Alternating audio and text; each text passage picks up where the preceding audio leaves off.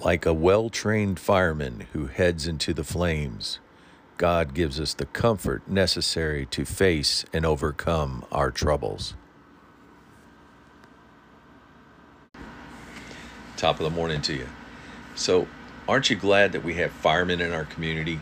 People who run towards trouble to help fix things rather than running away and panicking at the first sight of trouble.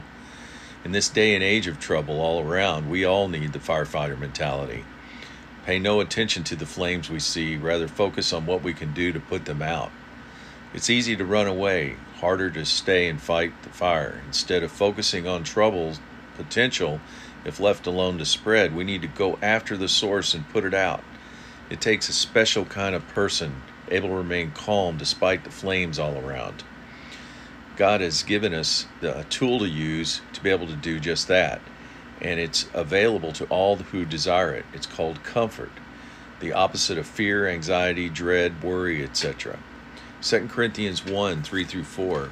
Blessed be the God and Father of our Lord Jesus Christ, the Father of mercies and God of all comfort, who comforts us in all our troubles, that we may be able to comfort those who are in any trouble, with the comfort with which we ourselves are comforted by God.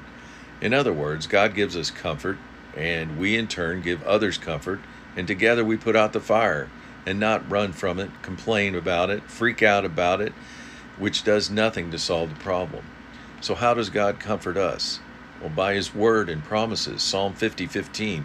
Call upon me in the day of trouble, and I will deliver you, and you will glorify me. Psalm 46:1. God is our refuge and strength, a very present help in time of trouble. And remember Psalm 60:11. We rely on God to give us help from trouble, for the help of people is useless.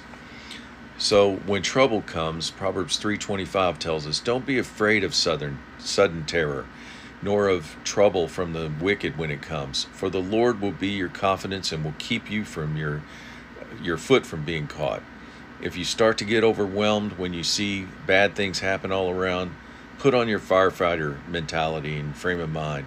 Resist the urge to run away and run to your Father who has everything you need to overcome. Have a great day.